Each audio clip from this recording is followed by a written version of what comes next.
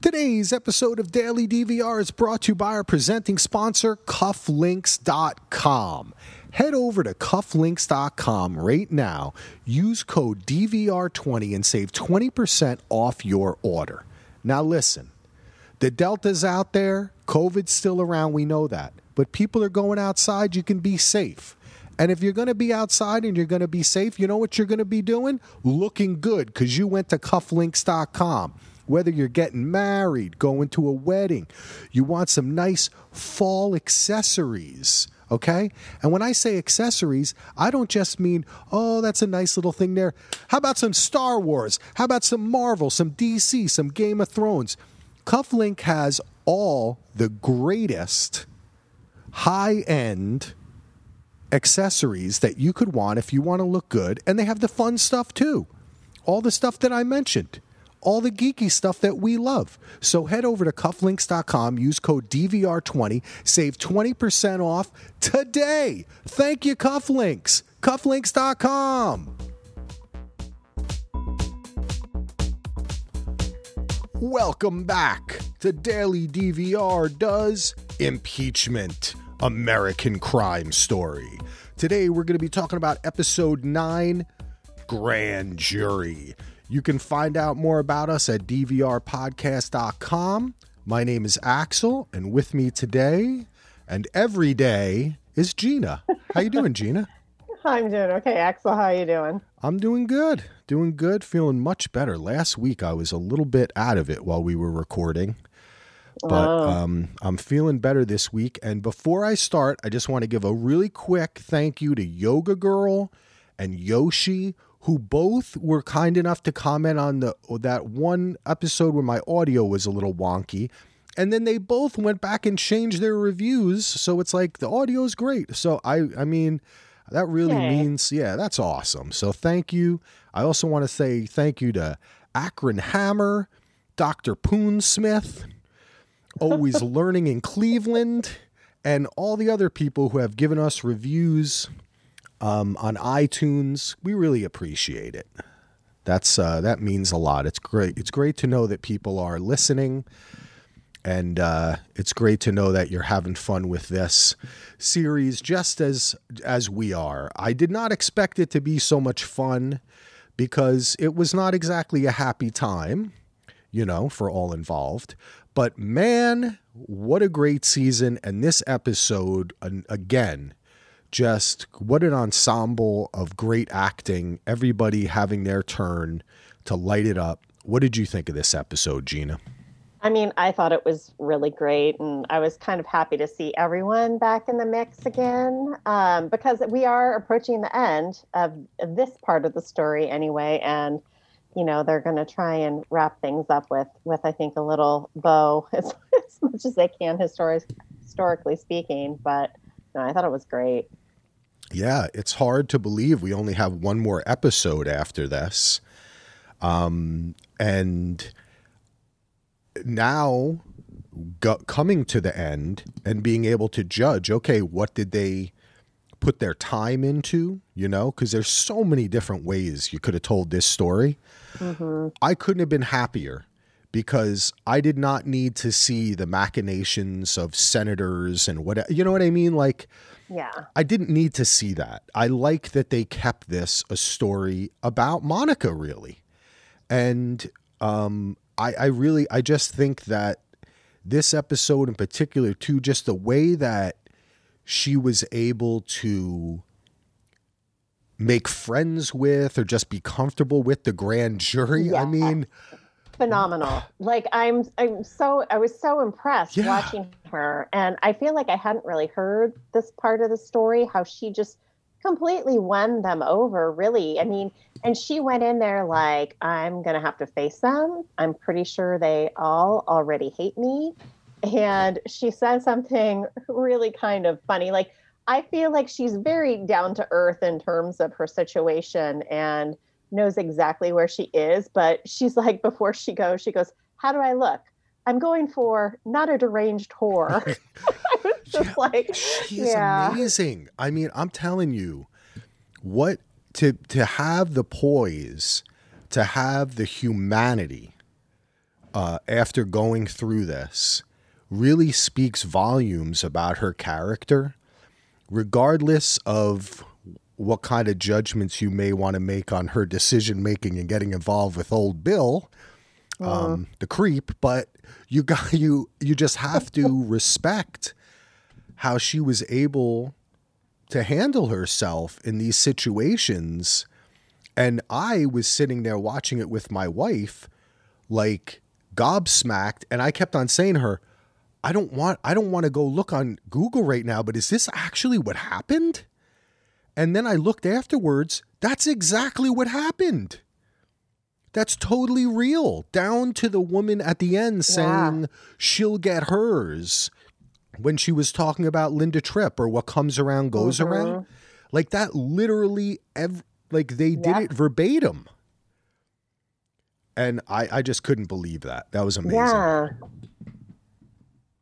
Yeah. And I think she approached it with a lot of humility too. You know, she was just kind of like, I have a lot of work to do on myself. And she goes, and I did it once, and it was horrible in terms of having an affair with a married man. And she goes, and I never intended for it to happen again. She goes, but it did. And I'm not sure why I let it, you know, I mean, which is probably as honest as you can get. Yeah.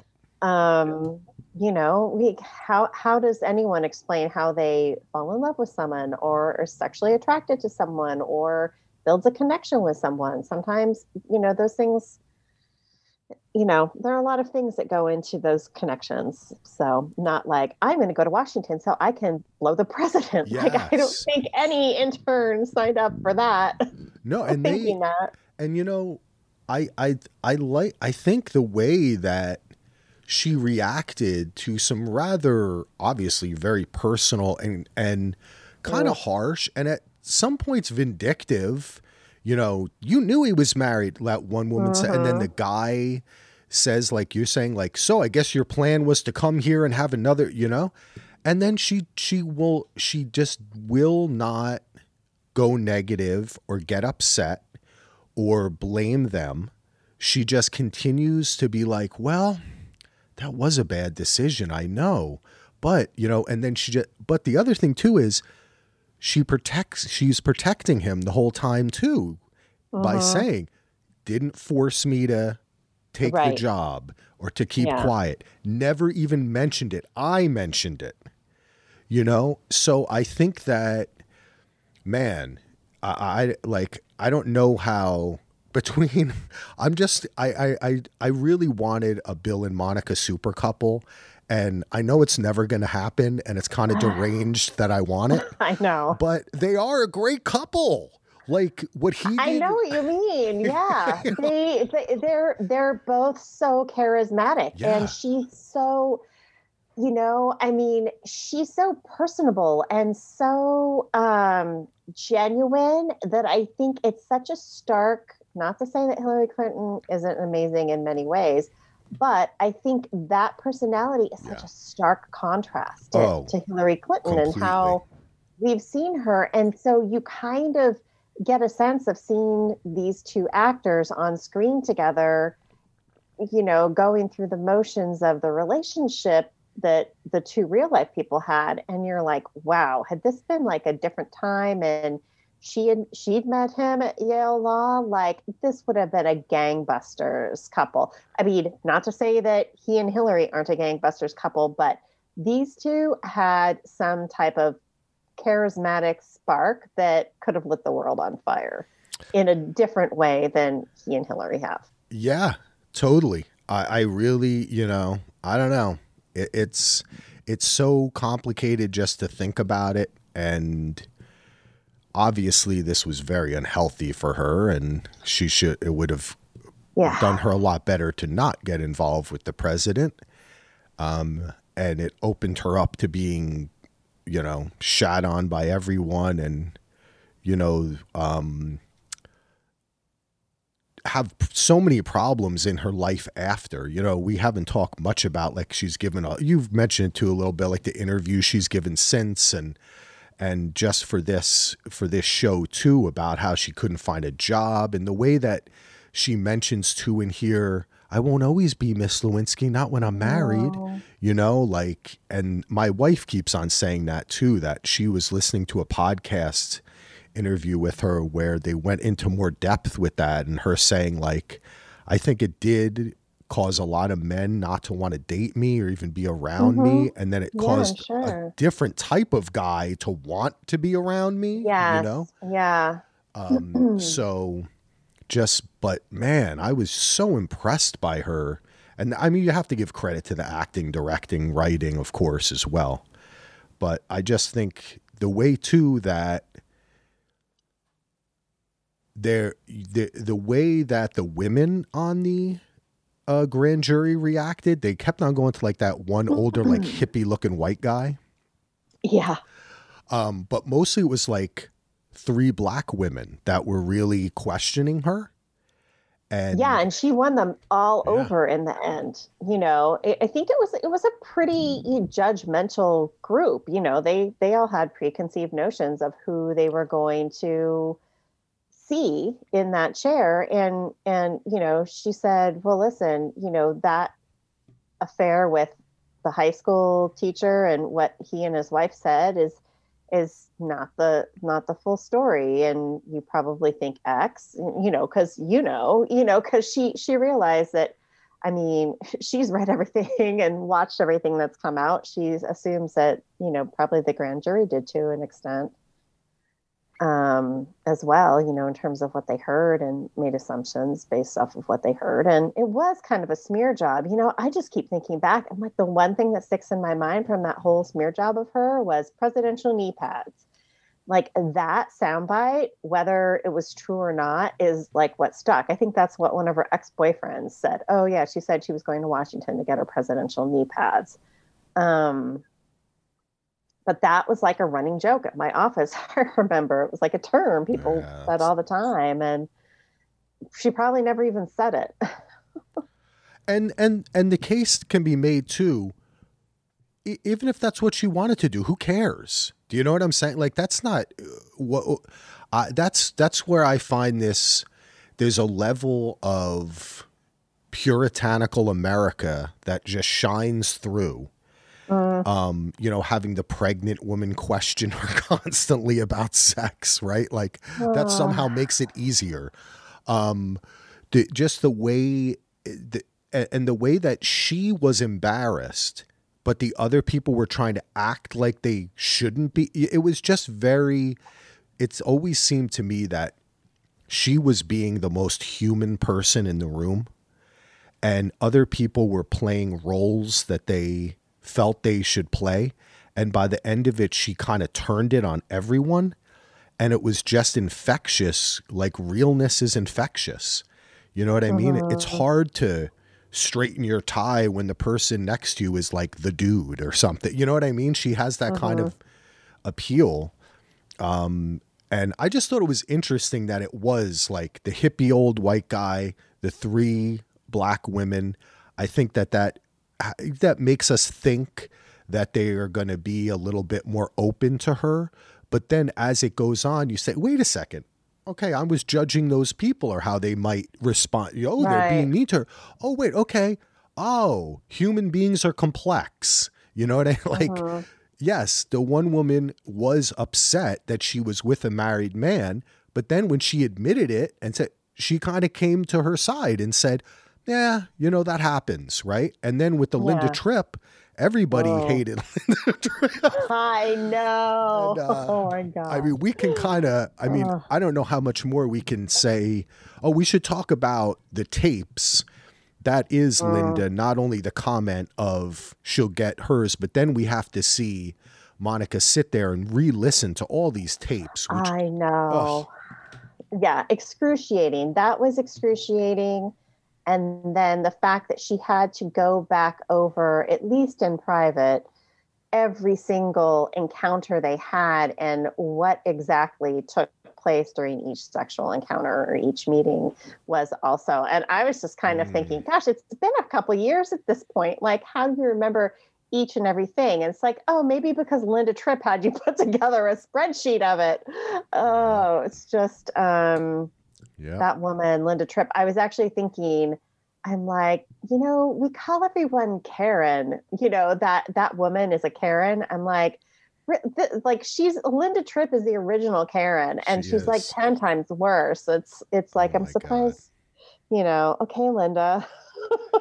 I could imagine. Did you see that there was some news report that the other day that some dude just sat down in the middle of a supermarket because he didn't want to wear a mask or something, and he just sat down, and people were like, "That's what my 6-year-old does too when they get upset. They just sit down in the middle of the supermarket."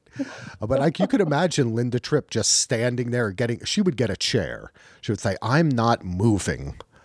Yeah. But gosh. But to talk about, before we get to Linda, the tapes, excruciating. I find it hard to listen through a whole podcast that we record because I have to hear myself talk.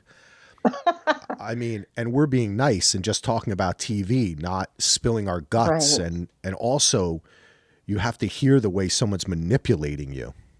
Yes. Yeah. That's terrible. Yeah. And the details of just the repeated thing. And we finally get to the cigar, right? Mm-hmm. And I just thought, I said to my wife too, I said, like, did she really have to tell them that? Sometimes she was a bit naive. Like, I understand that was never going to come out. You could have left a lot of details out. I understand it's a subpoena and you've got to tell the truth, blah, blah, blah. But you could have just not mentioned that, I feel so bad because that to me is what exemplifies the humiliation of this. Yeah. Well, I think almost at that point too, I think she was still just kind of scared. Like, I better tell the truth, the whole truth, and nothing but the truth. So help me God, and,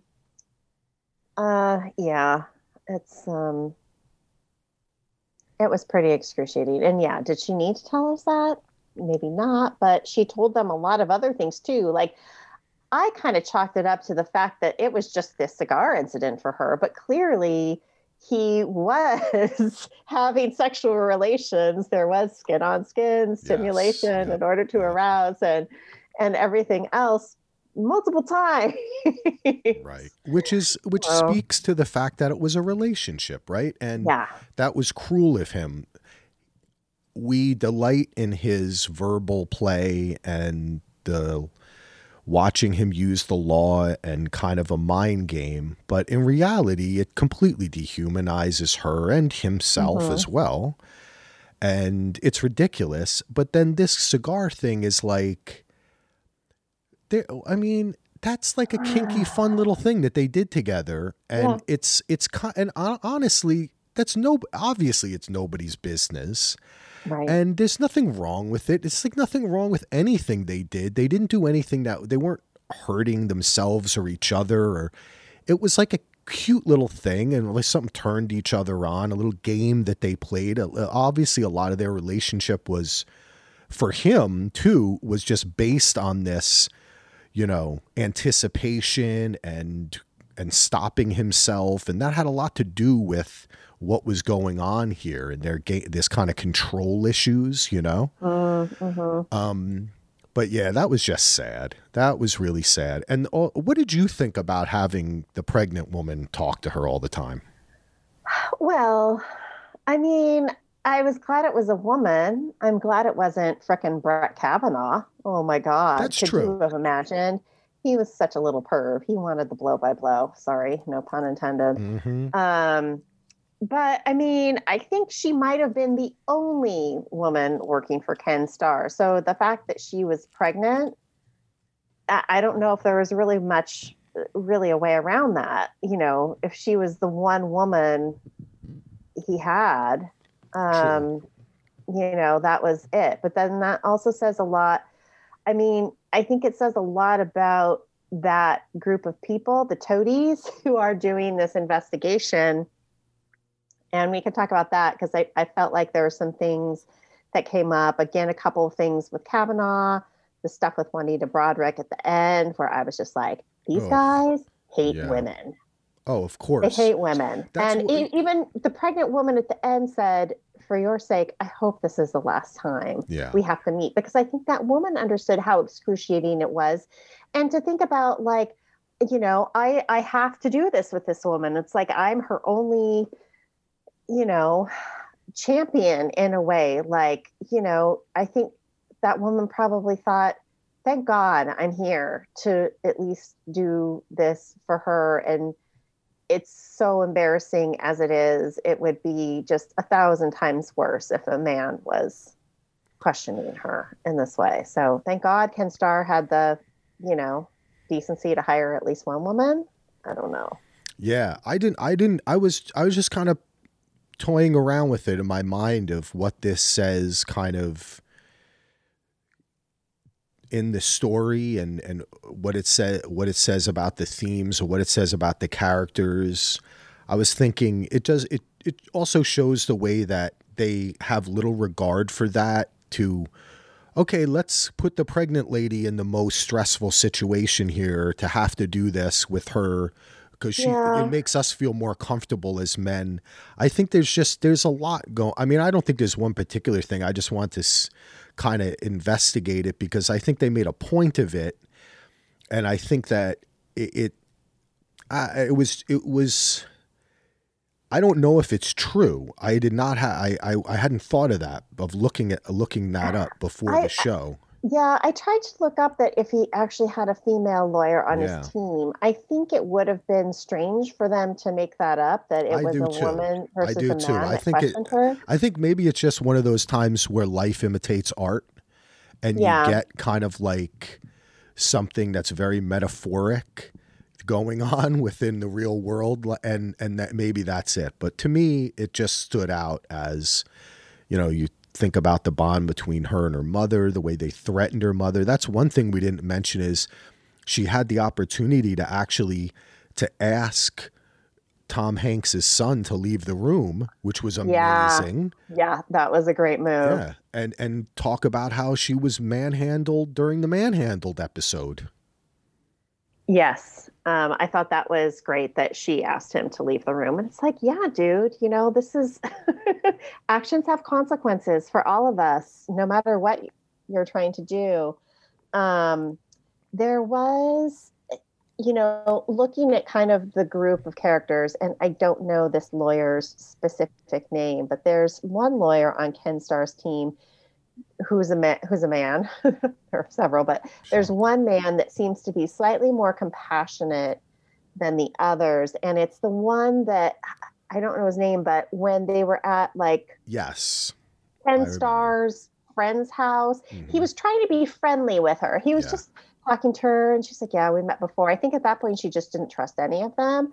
But he was the one that came in at the end and kind of broke the news about Juanita Broaddrick. And he seemed kind of appalled, like, oh my God, this is a crime and we're going to not do anything about it. Like, maybe he would have been like the only other person that might have been able to question her with any kind of level of professionalism and compassion. I mean, I think Mike Emick at that point knew better.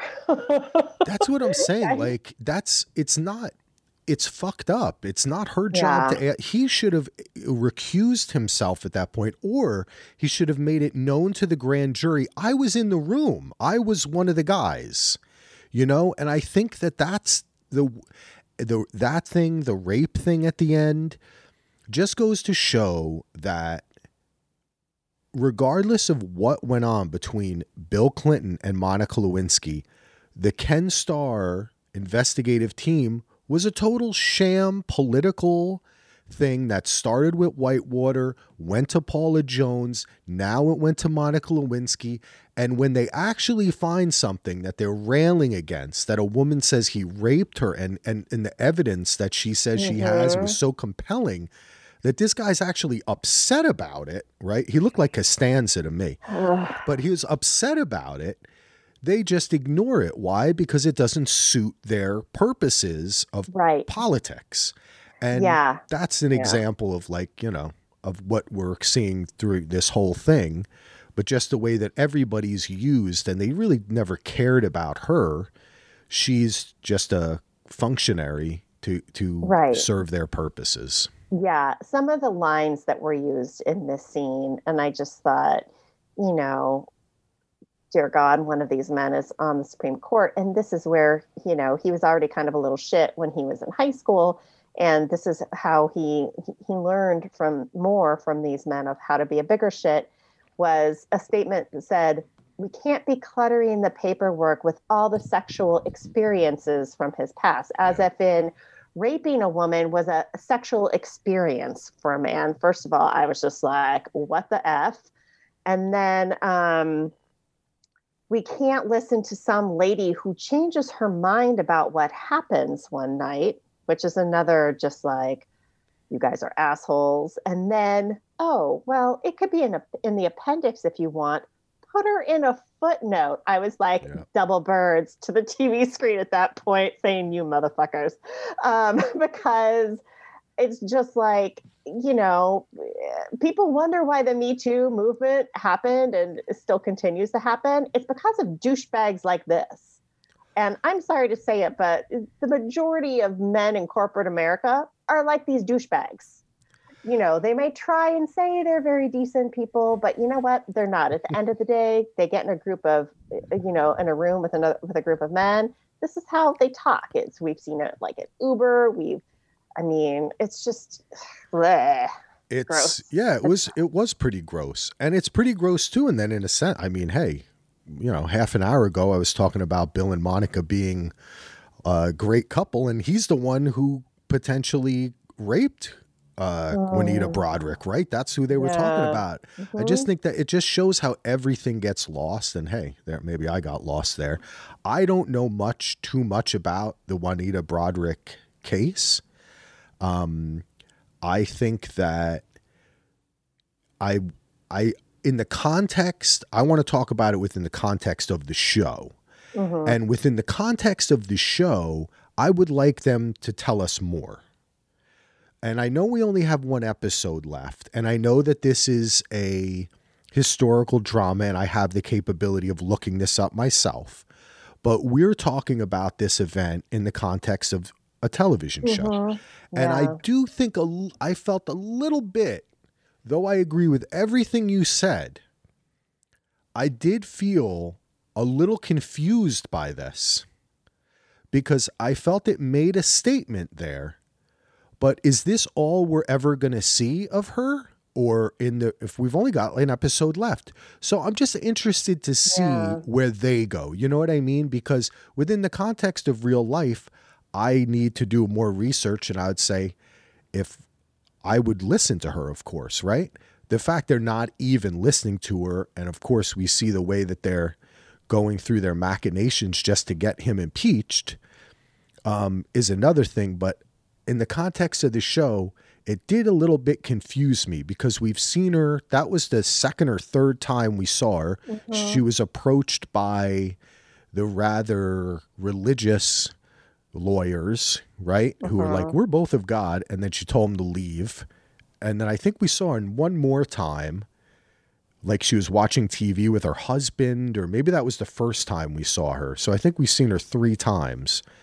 But for that to be the end of it, it does make a point within the context of the show, but I want to see what happens there.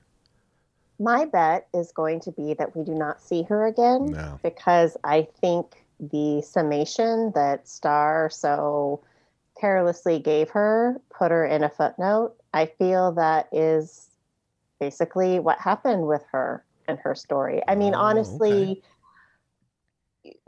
because had you really remembered would the name Juanita Broaddrick have meant anything to you before it came up again in the context of the show? I wouldn't have known it by name, but if someone said, well, wasn't there a woman that Bill Clinton raped? I would kind of say, well, yeah, I think there was something about that. And so I think it just kind of goes to show that, they were so eager to take Clinton down but they weren't eager to do what was right. Get involved in a real crime. Yes, do what was right and get involved in a real crime. And then, of course, that makes you wonder about their own personal transgressions against women as well. They call raping a woman a sexual experience for a man? Yeah. That's a huge question mark. Like Ken Starr seems to be a pretty square, guy on the up and up and religious, but we know Kavanaugh had some questionable experiences. Starr strikes me as like a Pence type, like he calls his wife mother. Yes, yes, I agree 100%. He's very, seems very, kind of puritanical, but still with this godly man, rape of a woman doesn't seem to be as big of a crime as lying under oath. Yes, it's a very strange. I'd like to have a list of how things rank. I think it would be pretty hard. But let's talk a little bit about. Can we talk a little bit about Linda Tripp? Sure. Let's go on to a better topic. Someone happier. From the Toadies to the Linda. I just want to say the beginning of the show was amazing. Rotating the... It was. Rotate. It was very funny. And the fact that... okay, I did look this up. People don't know where she was at this time. She may have been living in a hotel to hide, or because she in her mind had so blown up her importance in all of this that even the reporters had left her house, she was still hiding. That may have been dramatic license, but I think that it was really great the way that they showed that, because in a lot of ways it was just like when she was going to her job. It was just like, it almost seems like she caused the hotel to be like that, right? Like it wasn't the hotel itself. It's like the old Shining thing. Is the hotel make him crazy or is he crazy? I think in this case, like this was a great hotel where everyone was having fun. Then Linda Tripp got a room, and then no one could figure out to rotate the pancake thing. Like, she just has a menacing quality about her. And then people were like recognizing her. So it didn't make any difference that she was at the like at first I thought she was sequestered with I didn't understand what was happening. Yeah, it was very strange. I mean, I guess it was very strange, and I was kind of thinking, well, gosh, if you're going to like hold up in a hotel somewhere, to get away from people, yet you still go down to a super busy, that makes no sense. Dining room to get breakfast where it's all communal. That doesn't make sense. Like you go somewhere with room service, so you never have to leave your room. I don't know. It was just bizarre. It was because bizarre. she wanted to convince herself that she was so important and that this situation was still so stressful, even though it had her importance in it and her power had completely subsided. She was unnecessary at this point, right? She had produced her golden egg, and they could now get rid of her, which they did, right? Like when they sat her in the other room. Oh, Linda's still here. Oh, you can go home. Like nobody cares. But she's creating this in her mind, and I thought it was pretty brilliant because it shows that strange pathology she has of just needing to be so important. And then when she finally goes home and the potatoes are growing in the cabinet and nobody's there, nobody cares. And then she's gonna address the nation. She's waiting for all this paperwork. This episode, it was interesting the way we were getting this reality, right? Like this big dose of reality with Bill and Hillary and Monica and all that. And then with Linda, it was like she so wanted to continue to be in this insane bubble so she could feel important. But it was all about nothing. I mean, her going back to her boss and yelling at him, who's Jim Rash, by the way. That's he looked really good. He's from Community, and he's a writer too. I just thought this was weird, but great. Well, and also, I think it's, she has this feeling of self-importance. Then this New Yorker story comes out that's like a bag full of secrets, like stuff her daughter didn't even know. Like, you were arrested in high school. You never told us all this stuff about grandpa. It was like that easy to kind of find out all the dirt on her, and that getting arrested in high school, even if it was a prank on her, might end up costing her a job because she never said anything about it. Like, that's the thing with government jobs. Like, if you omit the fact you were arrested, even if you got out, they just want to hear the truth. Like, if they want to know if you smoke pot, you just say, yeah, I smoked it X many times. They're a lot happier to know that you told them the truth about something than right. You deny something and find out later. That's what the test really is. Yes, right. It is. Yes. The test is not, did you smoke pot? The test is, will you be honest with us about things that you're uncomfortable with and you may be risking yourself? Are you putting your allegiance above that, And yeah. Are you hiding anything that someone could, kind of turn you into a double agent over, basically? Right. Compromat, yes. Yeah. And you know what? It turns out, in reality, that he got in trouble more than her for that, because he talked to the press about it, and that was illegal because he has not allowed to discuss the confidentiality of DOD workers. So her boss actually ended up getting like reprimanded, or I can't remember what it was. He got in trouble because he confirmed that she lied about which goes to show too. It's like, fucking nobody likes Linda Tripp. Right. Yeah.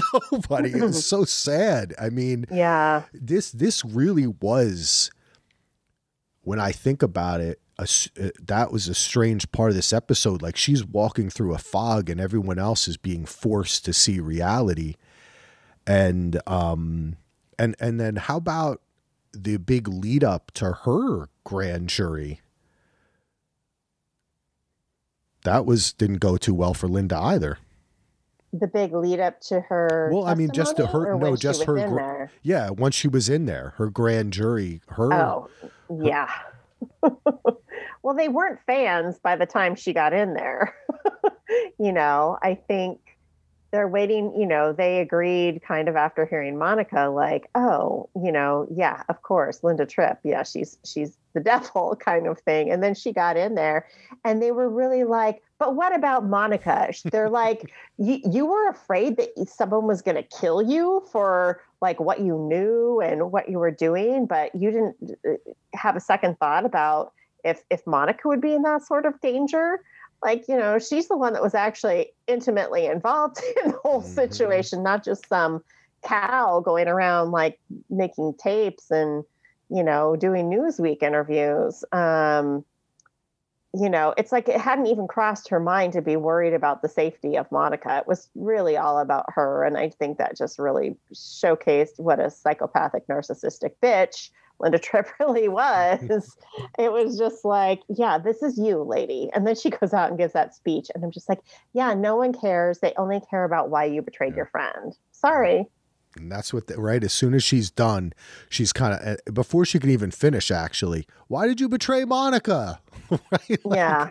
And the grand jury too. And yeah, everybody's coming for her, deservedly so. I wonder her statement was awful too. I'm just like, well, how would you feel if this happened? Blah, blah, blah. I was just like, wow, lady, you really are like as dull as a box of, crayons at the end of the school year. I was just like, oh my God. Yeah, there's a reason why her real life never matched her fantasy of her own importance, because she was not well suited to be in this environment, and nor is she a good person, and she does not consider other people at all. And the way the grand jury pointed it out, I like the way that they did this, because we could have spent more time here, right? We spent a lot of time with Linda and Monica. And I feel like this episode was almost saying like, we're done. Okay, enough, Linda. Mm-hmm. Even we're sick of making you look, even though you're an amazing actress, we're sick of it. We're going to kind of push through this one because her grand jury scene was about 1/4 the length of Monica's, as it should have been. She was just gave the info. But, they just needed to show us that one scene where she's like, and totally wrong. We get it. We go out. It's a total letdown with the speech. You see in the background her poor son and daughter standing there. They had a lot of shots of them. And I think that was to humanize her, to show that at this point, it had just become like a mental health issue in a way, And and the daughter was at least cognizant enough to realize that, both at the hotel and even again right before. She's like, "Are you sure you want to do this?"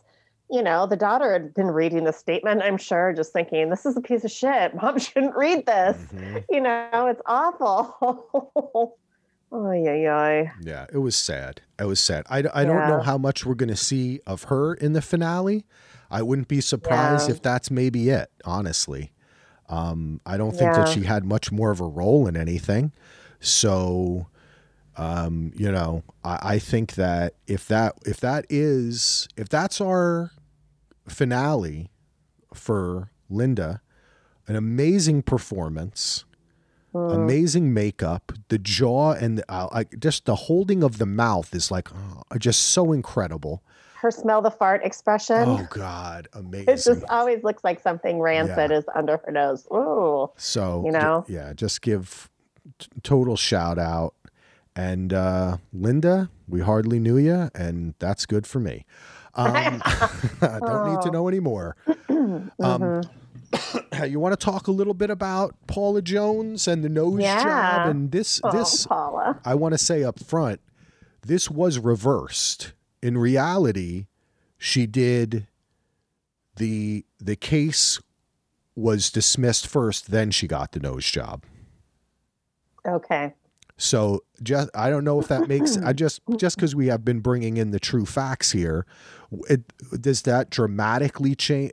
Does the dramatic license really change it? I think it does work better for the show to show her get the nose job, and then she's standing there finding out that it happened with no money, the nose job, and she confronts the husband in that state. I think it works better dramatically. So I'm cool that they switched it.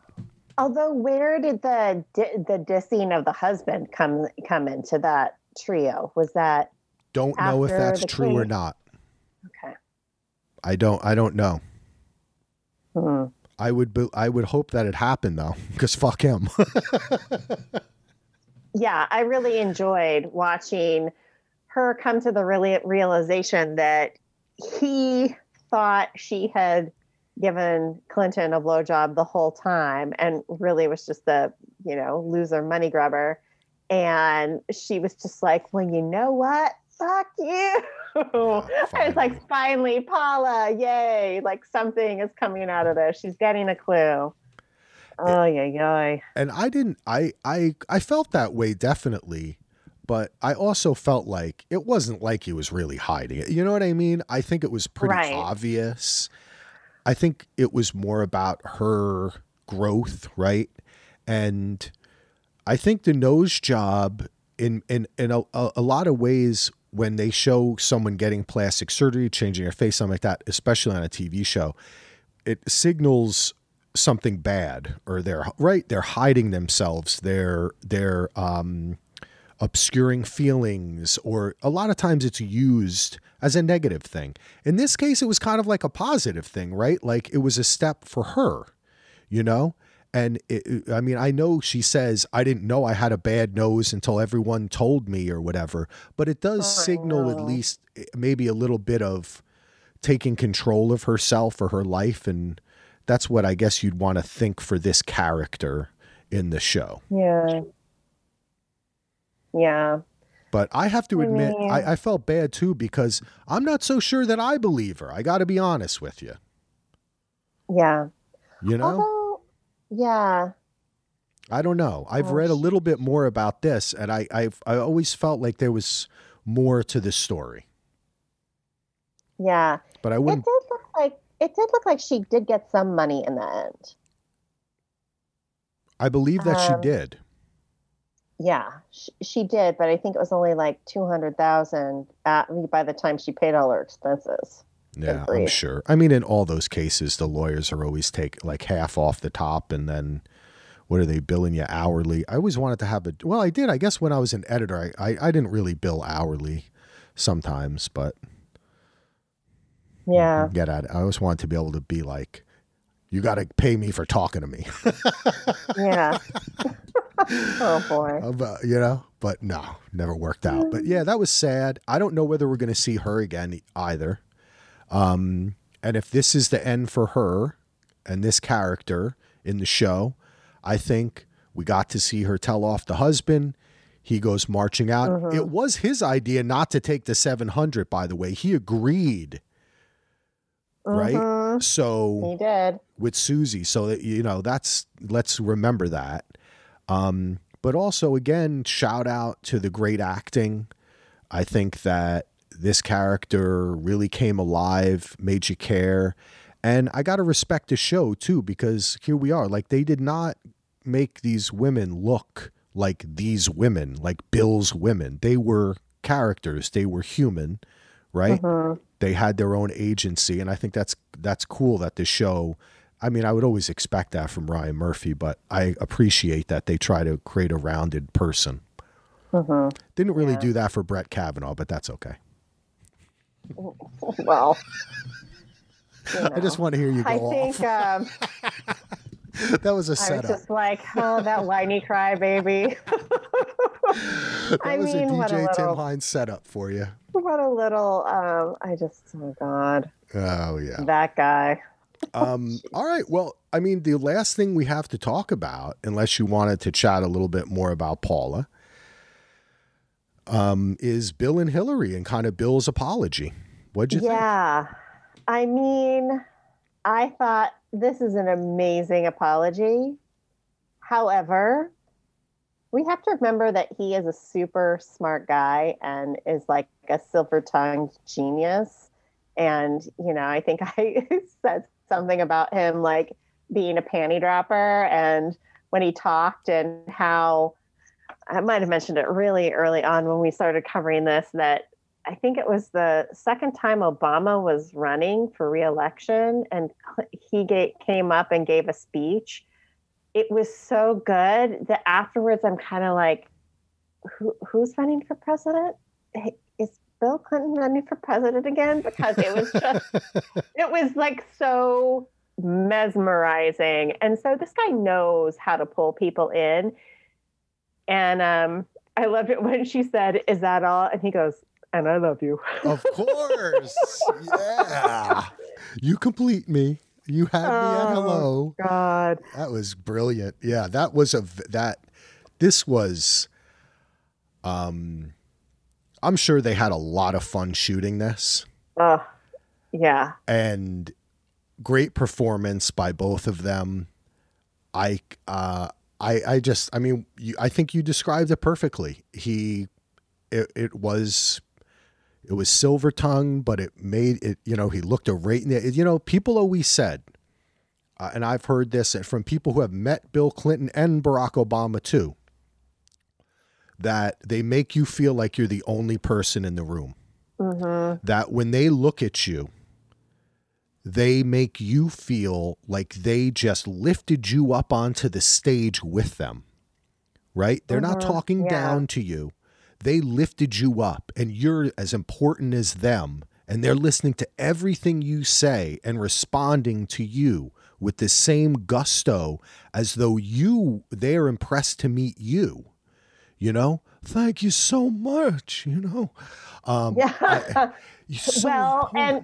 And you saying it like that, remember Monica said he was my sunshine. And so if that's the way he was making her feel, that's a high, right? Like you're on that high and and that just sucks you further into the relationship and makes you not see straight, right? Because it becomes like a drug. He's my sunshine. And I mean, totally. I mean, hey, I've fallen under the spell of women like that too. I mean, you know what men, women, there's people who can just make you feel like that, you know, and they're not always the president.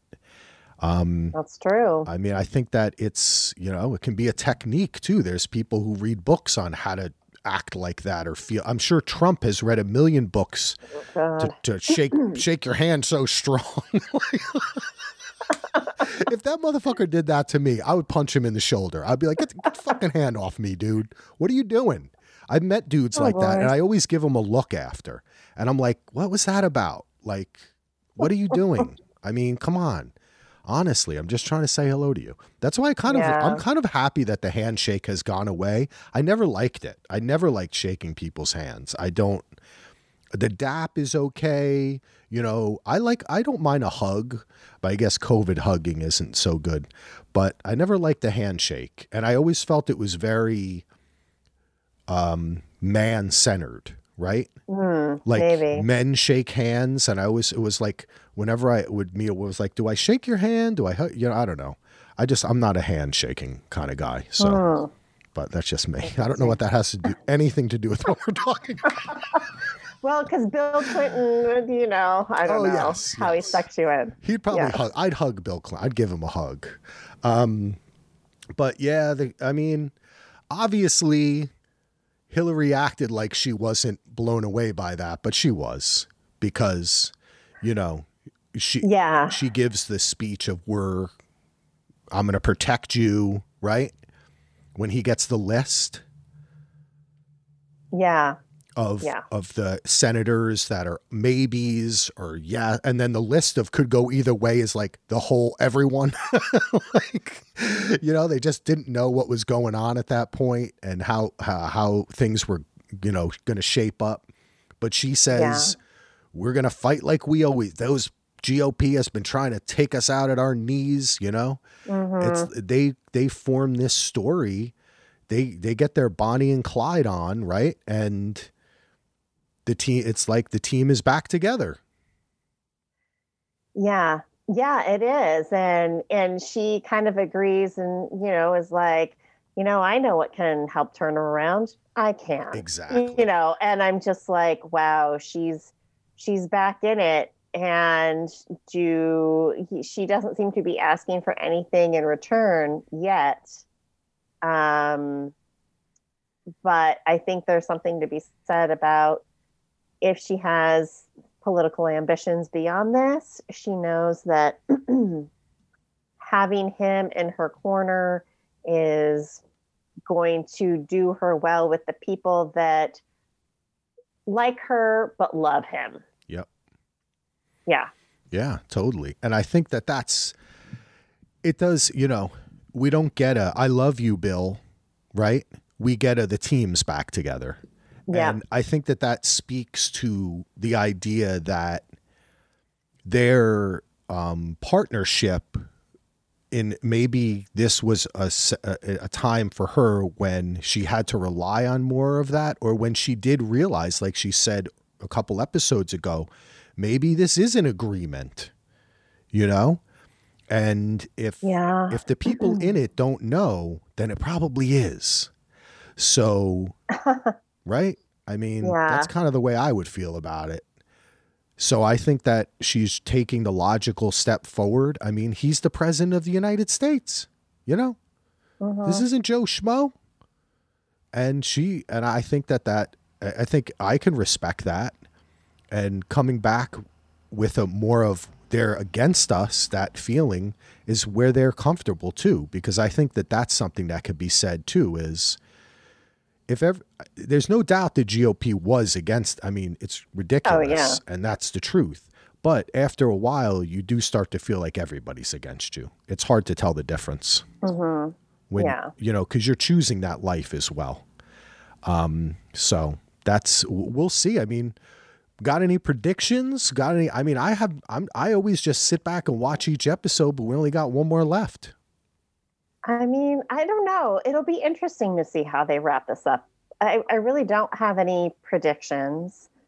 I mean, you know, I don't know. It'll be interesting because it's been so good up until now. It kind of makes me wonder, like, how do you end this now? How do you end this on a note that still makes you think, dang, this was just so crazy. Because I feel like we've gotten past the crazy part of it. So I don't know. I'm kind of at a loss of how they're going to wrap it up. Yeah, I agree with you. You humanize, right? And try to concentrate. Maybe I would think that the first part of the episode's going to be a lot about the media and impeachment. And then I think that we might just move more we might even jump ahead in Monica's life. I would like a scene there where we get to see, hey, what happened to her here, there. And if she even pops up in real life at the end, I'm kind of a sucker for, like, she's walking down the street, the character Beanie, the actress Beanie, and then, like, she meets a friend and she gives him a hug. We don't see, they turn around and it's the real Monica Lewinsky. And then they will, like, that'd be kind of funny, walk off down the street together. Right. Like, I kind of dig that kind of fourth wall breaking, but who knows? I'm just excited to see where it ends. I have really been blown away by this season. Like I said, when we first started, I was a little like, I don't know, is this going to be fun to cover too? I'm enjoy cover, I want to do a show with you and talk to you, but the subject matter is not exactly happy, but they have made it fun and interesting and compelling this entire season. And it's a pity that it's not, I don't think this is going to show up on Netflix for like 6 months or something. Oh, wow. But I would predict that people maybe listening to this pod now picked it up on Netflix. I think it'll have another life because this was damn good. Yeah. Did you have a chance to watch that documentary? I didn't watch I didn't watch the whole thing. I watched part of it. They do have some interviews with Monica that are probably only a year or two old, or whenever they did it. It might have been like a 2017, 2018 thing. And there's this one part where she still breaks into tears, and it's been so many years, it's like been so many years later, and you just kind of feel for her. Well, geez, but I thought it was interesting just seeing all these people that we've seen played as caricatures in real life. And I was just like, oh my God, that's what he looks like now. Isikoff and, oh gosh, the blonde lady that did the book deal. And I was just like, oh my gosh. And we're speaking of Hulu has a new docuseries called Monica and Bill, it's called, right? Yeah, and I don't think it's necessarily new, but they're playing it. And it was just like, I want to say like maybe 2 episodes, or it wasn't long. It just kind of went over a very short period of time with this. But I want to say, Ann Coulter, of course, is in it. Yeah. And she brought up the point. I'm sorry. I think it was an ABC News thing that originally. Yeah, it was like kind of a news thing. That's right. And Ann Coulter was in it, and she brought up the point, and I was like, oh, holy. Bill Clinton had given Hillary a copy of Leaves of Grass at one point. And I was like, oh, she's like, does he have a whole bookcase of them for all the women? I was just like, oh, like that hurts. Yeah. That hurts if that's true. I was just like, oh, damn. That's his flex, right? Yeah, that's his. Yeah. Nothing like some poetry to, get things going. There you go. And there was one other thing I wanted to bring up. There was a news thing that happened this week it's the CBS Sunday morning show. And this isn't a show I watch frequently. I just kind of happened to catch it, and I was like, oh, this would be really interesting to bring up. There is an interview with Huma Abedin. Okay. Who was Hillary Clinton's aide from the time she interned, I want to say, in the White House, or had her very first job there, very young, when, Hillary was first lady, and has been an aide to Hillary Clinton pretty much ever since. Huma was the wife of Anthony Weiner. Yep. Of photo junk fame and many other unfortunate events with texts of underage girls and all that kind of stuff. There was one point, because Weiner kind of had like 3 bubble up moments of his indiscretion in this way. Mm-hmm. And it was before the last one. I want to say it was maybe during the second time this happened, where she said, she wasn't taking calls from anyone, not even Hillary Clinton, because she knew Hillary was going to say, you need to leave him now, which I thought was very interesting and insightful. And I'm kind of like, oh, had we turned back the clock on this, would Hillary have picked differently? Interesting. Then she was going to give advice to this woman to get out of there as fast as she can. And this is a woman that's not even in the spotlight necessarily in the same way Hillary Clinton was, with political ambitions to run on her own. I just thought it was very interesting. It's like a 12-minute interview that they did, but it was still, kind of interesting. And, she talked about kind of their relationship a little bit and just said, well, Hillary Clinton's very loyal. And I think she'd say the same thing about me. And they're like, and she goes, well, why do you say Hillary Clinton's loyal? She goes, well, all this stuff in my personal life didn't make her life any easier. It's just kind of very interesting. Very interesting. Definitely. Kind of insight into Hillary Clinton. I mean, yeah, she's like saying, leave him before he's president. He gets too much power that you can't. And I think that is an interesting question. Yeah, it's so hard to say in relationships, especially. I mean, what you don't know what goes on behind closed doors, but to have an honest assessment of her saying, hey, if he wasn't the president, right? If he was fooling around with his intern at his university because you both became professors, right? Would have you left him? Of course I would have left him, but you don't really know that though, right? Like so that's why this whole thing is so fascinating to all of us, to see these people who are on, famous people TV, historical figures acting just like dumb people like us, right? Is what we love to see. And we love to elevate people and then take them down. That's kind of the American way, is to elevate your hero and then kill your hero. But I guess in a sense, Hillary has seen it all. It would be interesting to ever, we'll never know. We'll just never know. Probably not. No. And maybe that's okay. I mean, I got my own life to worry about. Sorry, Hillary. There are